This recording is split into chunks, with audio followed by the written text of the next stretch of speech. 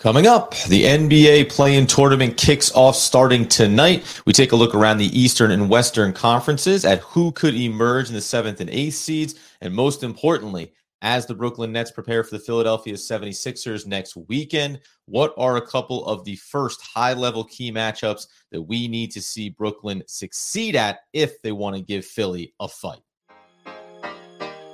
You are Locked On Nets, your daily Brooklyn Nets podcast. Part of the Locked On Podcast Network, your team every day.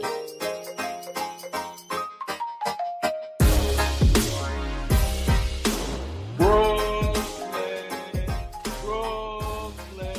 yo. Yes, my friends, it is the Locked On Nets podcast right here on the Locked On Podcast Network. It's your team, the Brooklyn Nets, every single day.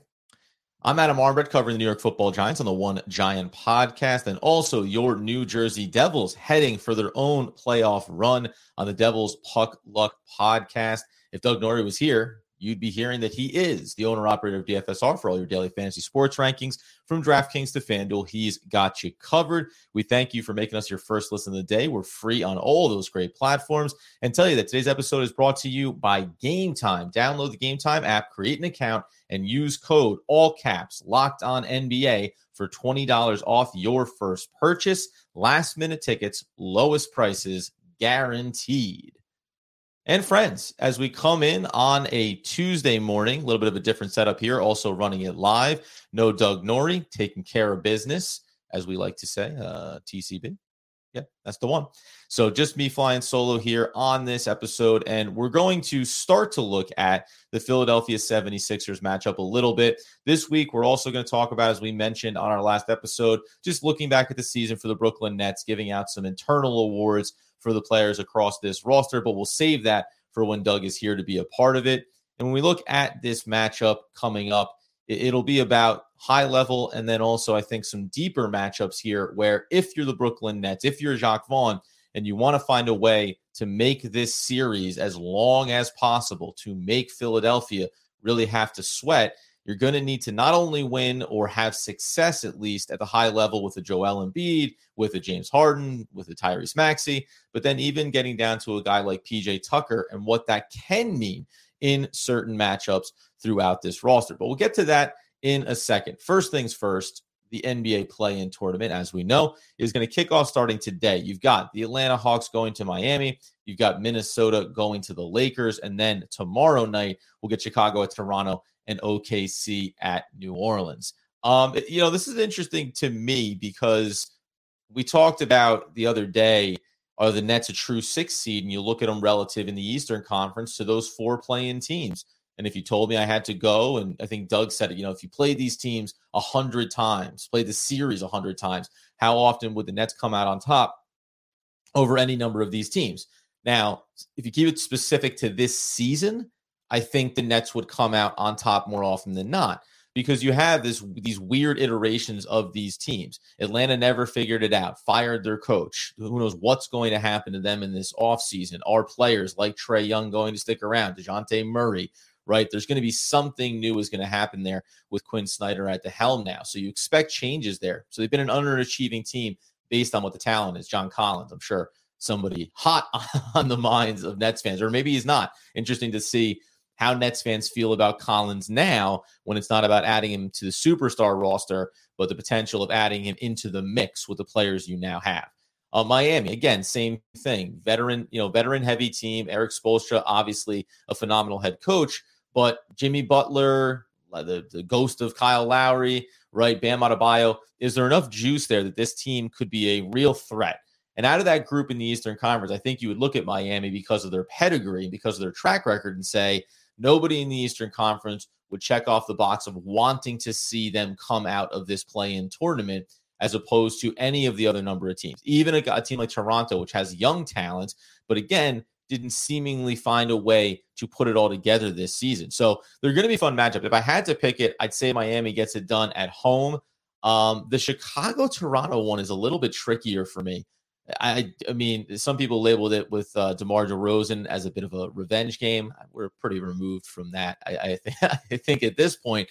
But it is interesting just because that's a veteran team.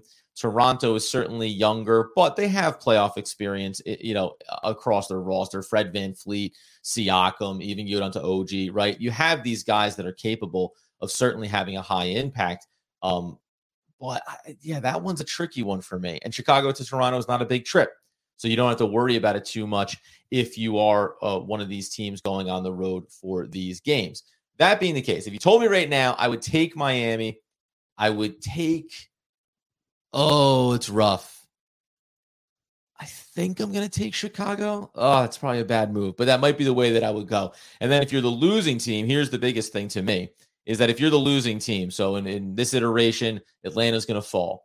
I think that if Atlanta loses to Miami, they're going to lose to whoever the other team is, whether it's Toronto or whether it's Chicago. I just think that Atlanta is on its way out. I think that they are the team out of these four, even though Chicago is probably going to maybe change some things up as well. They just seem the team that is most ripe to have a really big overhaul for themselves. In the Western Conference, just briefly here. So let's set the table. I'm talking about Miami getting that 7th seed officially and squaring up against Boston. And then the 8th seed, I'm going to give in this moment. Oh, give it to the plucky Chicago Bulls. That's probably a mistake, but that's who I'll go with. All right, Western Conference-wise, you obviously have LA, Minnesota, Pelicans, Oklahoma City. Listen, Minnesota is an absolute mess right now. There wouldn't be any one reason to say, well, they had some infighting, and then that's the reason why they're going to lose. You also lost McDaniels there with the hand, so you're actually hurting your team right now in terms of your depth. LA has been such a better team since the trade. You've had injuries, obviously, with LeBron, but back healthy. I'm going to take LA to come out of that one. And then, I'm going to do the same thing again here. I think that no matter who wins, Pelicans or OKC, that I'm going to take that team to knock off the Minnesota Timberwolves, because everything about what they have had happen to them suggests that it's just a team going in the wrong direction. Narrowly over 500, traded away a lot of key pieces, ironically, to the LA Lakers, right? So you're going to get all of the guys that could have been on your roster for Minnesota are now going to be a part of the team that knocks you out of the playoffs.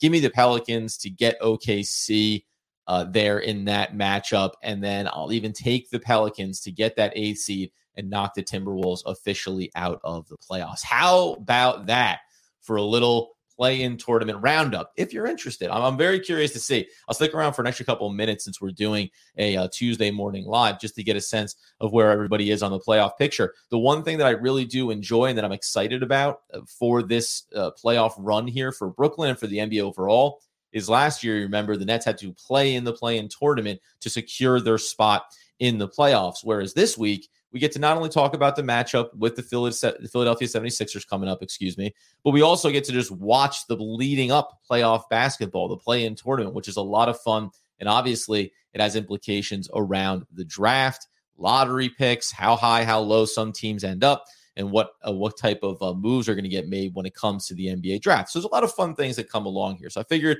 we'd do that brief little roundup there, and we'll see when Doug gets back in with us if he has that same kind of energy around some of these matchups. I doubt that he's going to call for both A seeds to end up clean out of the playoffs, but we'll see how it goes.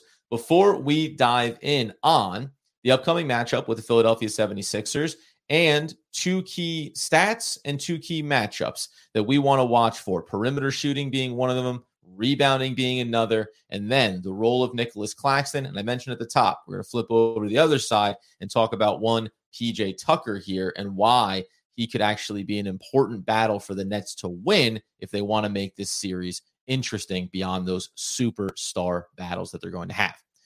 Before we do that, though, my friends, going to tell you about our other friends over at Game Time. Mentioned it at the top.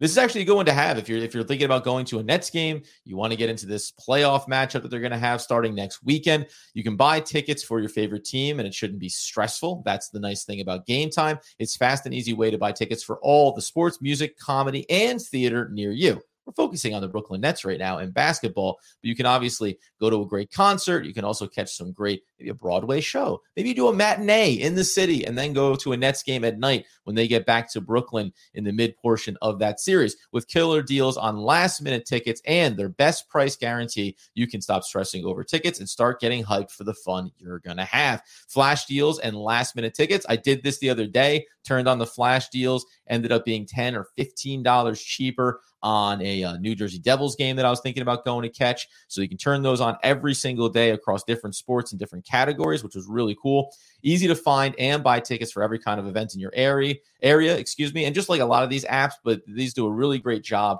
on here. You can go ahead and get an image from your seat so you know exactly what the view is going to be like. It's not, hey, here's sort of the section. It's views from your seat so you know exactly the tickets that you're going to be purchasing, and you have that lowest price guarantee. Oh, you're going to want to get over there, my friend. So you download the Game Time app, create an account, and use code, all caps, Locked On NBA, and you'll get $20 off your first purchase. Terms apply. Again, create an account, redeem the code, Locked On NBA for $20 off. Download Game Time today. Last minute tickets, lowest prices, guaranteed.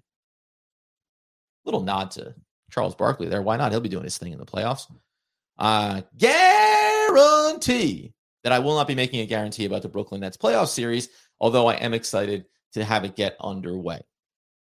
One of the things when we're talking about this matchup coming up is the key areas, right? We all know what Joel Embiid is and why he can be a real problem. Now, we can think back to our minds in different matchups where Nicolas Claxton, over the evolution of his game, has shown himself capable of being able to take on that challenge and really, in the most important way from a Brooklyn Nets standpoint, take on the challenge without putting yourself in a position to have 2, 3, 4 fouls in the first 1 or 2 quarters, to find yourself having to prematurely go to the bench and not be available for your team.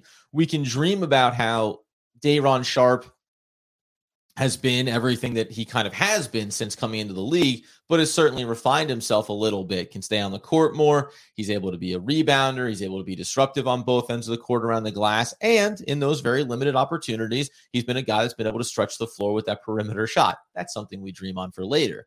But for Nicolas Claxton, I went back and looked, and this is unfortunately or fortunately, the last big performance that he had against the 76ers came back on January 25th, where he went for those 25 points across 38 minutes. He gave you the 11 rebounds. He gave you the 11 of 12 performance from the field / all in and around the basket. Also had a couple of blocks in this game as well, and went to the line and knocked down 3 out of 6. Now, he didn't play in the season finale, obviously, and the last matchup on 2/11 was a quiet one for him, 29 minutes and 6 points. So this is the interesting thing for me. And we saw Nicolas Claxton say it's time. Like he's ready to go. He wants to get into this playoff matchup. If we're talking about this series and saying, how can right out of the gate from tip-off, we get a sense that the Brooklyn Nets are going to be capable of being in games, win or lose, being in games, staying competitive, and finding battles that they can win. Nicolas Claxton is going to have to do it, and do it at both ends of the floor. Defensively, Joel Embiid, yes, he's going to get his. And I'll be fascinated to see how the Brooklyn Nets approach the defensive assignment against Joel Embiid, because they like to switch everything. You like to use Nick Claxton out there on the perimeter. His versatility defensively is something that gets you excited, because you can switch off all the way down to a Tyrese Maxey if you had to and still be able to hold your ground. The problem is you don't have another body that you can put out there against a Joel Embiid. So when he's out there on the perimeter on those switches and doing an excellent job on those assignments, you're giving something up on the interior. So how often will they have him stay at home? How often will they try to potentially, what I think could be a productive method here, and as an option, is try to find a way to work a little bit of those zones in at times, knowing that what you want to maybe try to do is sag a little bit back towards the paint, provide a congestion around the lane that suggests for Joel Embiid, a player that is capable of having the ball on the perimeter, taking his man off the dribble and going down the rack through the paint in 2 steps.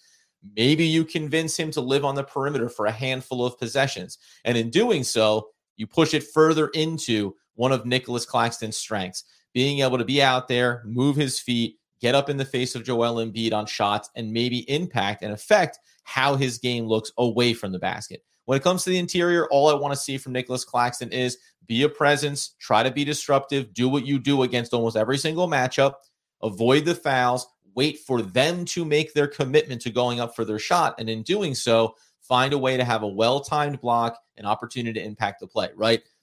None of these things are standing here telling you, and this is why Nicolas Claxton will shut down Joel Embiid. Of course not. But you do need to find a way on that end of the floor, individually and collectively, to make Joel Embiid attack you in ways for stretches of the game that are not the easiest path of resistance, right? You want to find a way to maybe have him live on the outside a little and then see the distribution. If you sag a little bit into the paint, if you allow some of those perimeter looks to at least exist there, you work on the double edge of the sword, which is what? The perimeter shooting for the Philadelphia 76ers, and they have a laundry list of guys that can be effective from there. It's why it's a tough matchup. You talk about one way that you can impact a particular player and matchup in the game, and you realize that you're opening up other issues. More importantly to me than what happens on the defensive end, because in a lot of ways I feel like I can trust and rely on Claxton on that end of the floor to do that. I also can trust him offensively, but the question for me becomes, is Nicolas Claxton's offensive game and some of the things that we've seen in recent weeks and months this season something that he is going to be able to go to here against a Joel Embiid? And specifically what I mean is it's not about getting out in transition and running the floor and having some of those looks. When those come, he needs to be absolutely elite at that, which he is.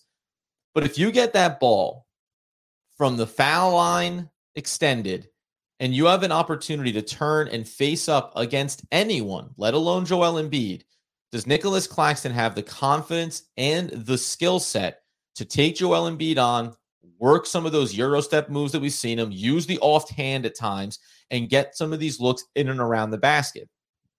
And by the way, yes, he has the confidence to do it. He's not going to lack for that. We've seen how he's grown in that confidence, especially over the course of this season. And maybe even after the trade, we saw him take a few games really for the Nets collectively to get together here. But as everyone else has had some cohesion, you've seen how Nicolas Claxton has benefited off of that.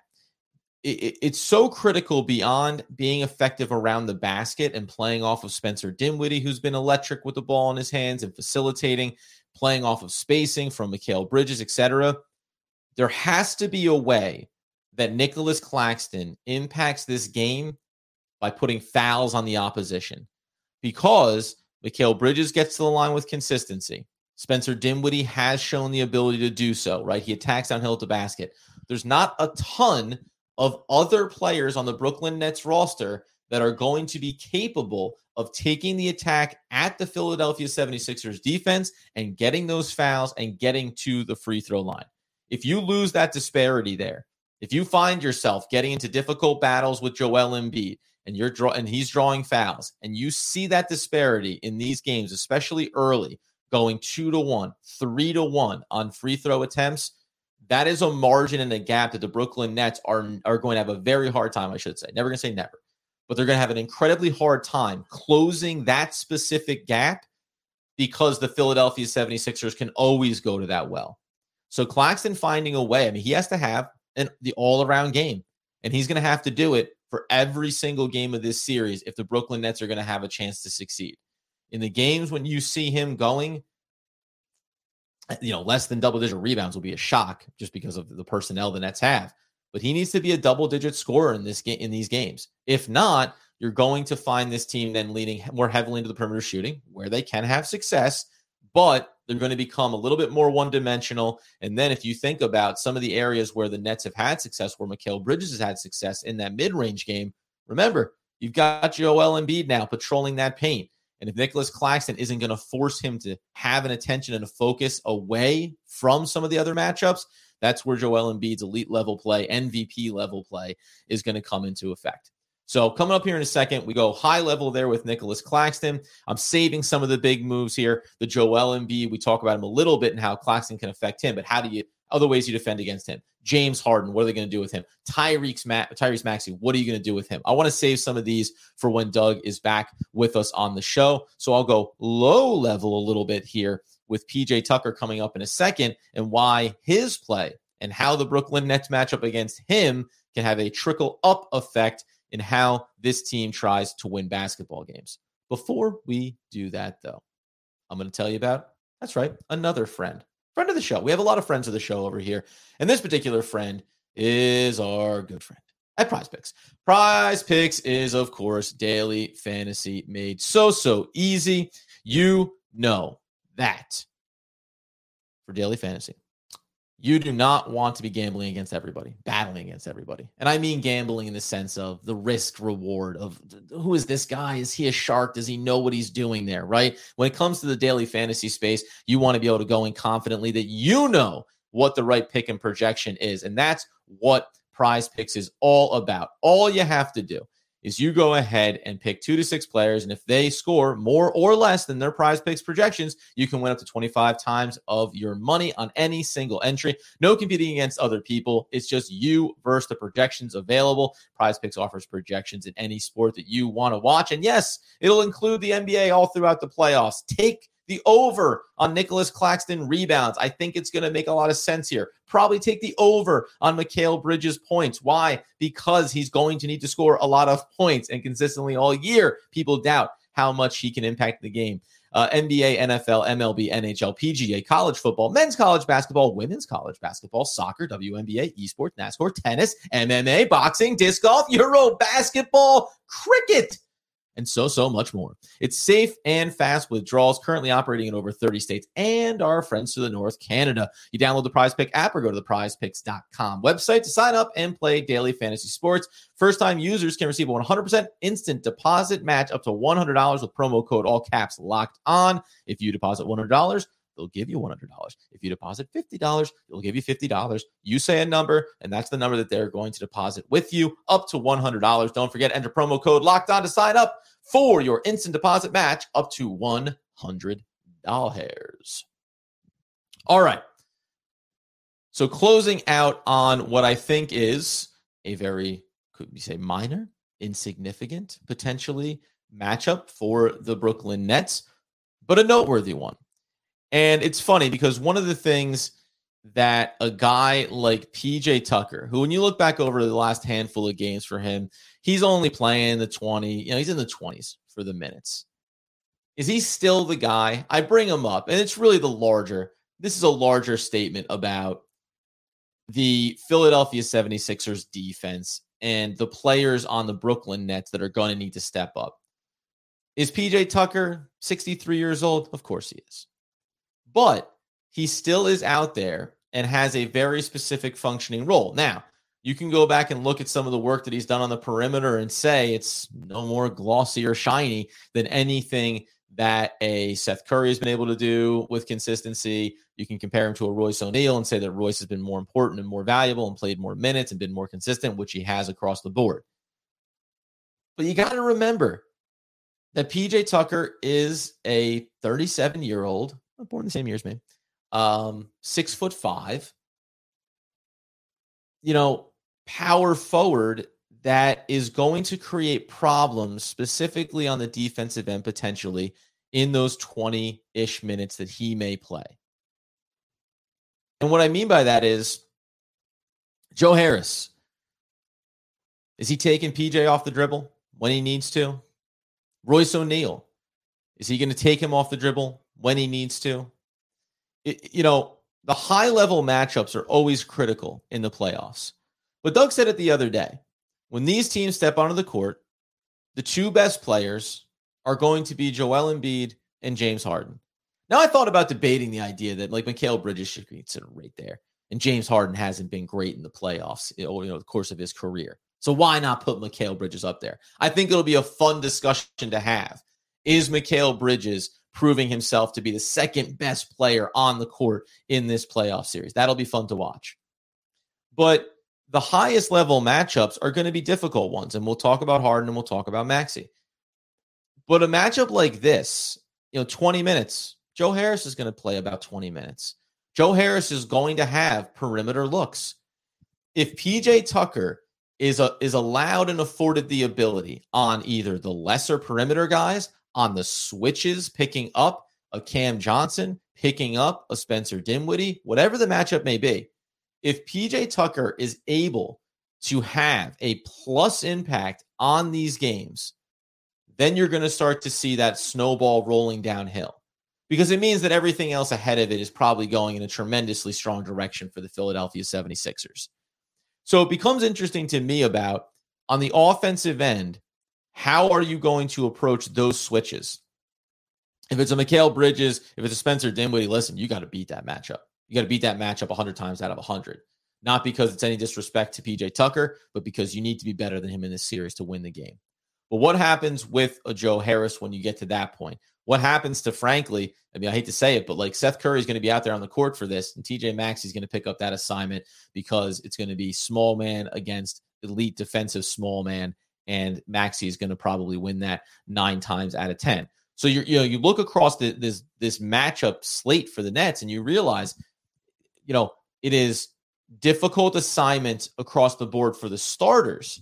But then even as you move down the board, you're still talking about assignments that are going to create issues potentially, especially on the offensive end for Brooklyn. And if there's one thing at the high level that we can mention here at the close, it's that this team, for everything that it's accomplished so far, and I believe that they've accomplished an incredible set of check marks here, because I don't want to say accomplishments again. You were a 500 team for all intents and purposes after the trades. You acclimated and integrated 4 new starters. You successfully took a starter and moved them to your bench and still had them buy in and stay committed. You found a way to get your sharpshooter in Joe Harris back to some semblance of consistency, right? You haven't alienated Nicolas Claxton in this process. You've actually still had Nicolas Claxton emerge as exactly what we told you it was all year, right? A starting center in the NBA and among the best starting centers in the NBA. All those things matter. And you avoided this idea of, we're going to dumpster this thing. We're going to tear it down to the studs. We're going to have to rebuild all this. We're going to pass through Mikal Bridges. No, none of those things happened. And also, every one of those starters, Spencer Dinwiddie, Mikal Bridges, Cam Johnson, Dorian Finney-Smith in this instance, and Nicolas Claxton, they all need to have their best version of their games in this series. You cannot afford to go out against the Philadelphia 76ers and have Mikal Bridges and Spencer Dinwiddie struggle from the field. If that happens, it's over, right? If Cam Johnson can't find his perimeter shot with consistency, it's going to be a problem. He needs to be attacking at the basket. We'll talk about these more important critical matchups here. But all the supporting role guys, they need to serve their role and serve it to perfection. If Joe Harris gets 4 3-point attempts in a game, he needs to knock down 3 of them. If you're going to bring in Seth Curry, we all know how we feel about it, but if he's going to be in the game, he needs to be able to impact the game. I'm just going to say offensively, because defensively, it's going to be a real struggle for him in this particular matchup. These guys need to find a way to have success, and that includes Day'Ron Sharpe, by the way. Mentioned at the top a little bit, discussing Nicolas Claxton, mentoring him at the close. When he comes in, he needs to be disruptive. He needs to be grabbing those rebounds, and he needs to be playing in control so that he can consistently give Nick Claxton those stretches of rest that he's going to need throughout the first game and throughout this series. It's not going to be easy, but we have 4 more days here. 4 more days? Wednesday, Thursday, Friday? We'll have 3 more. 3 more episodes where we'll continue to break this down. And yes, we're going to get to the most critical ones. How does Mikal Bridges succeed here? How does Cam Johnson impact this game? Where can Spencer Dinwiddie really start to open things up on the Philadelphia's defense and give some of his teammates those opportunities, find his way to double-digit assists, right? We never thought we'd be seeing Dinwiddie and James Harden go toe-to-toe in facilitator category. But that may be what we see a lot of here. And then how do you defend those high-level guys as well? We're going to dive into all of it, but we want to set the table for the play-in tournament. We did that. Told you, 8 seeds are going down. They're not going to make it. And then we want to set the table for a couple of these matchups. So all week long, we'll be doing this. We're going to try to cross over with Philadelphia as well. I know sometimes fans say, I don't want to hear anything from them, but it does give you insight when you hear from the opposition. And amongst the Locked On Network, we're all friends. We're all colleagues. It's good to see how they perceive this game and whether or not they look at the Brooklyn Nets and say, yes, there are some areas that we're going to have real concerns when it comes to taking them on.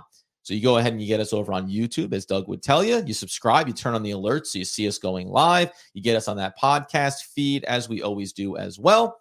And with no Doug Norrie, there is no quote, short of saying that I miss my friend.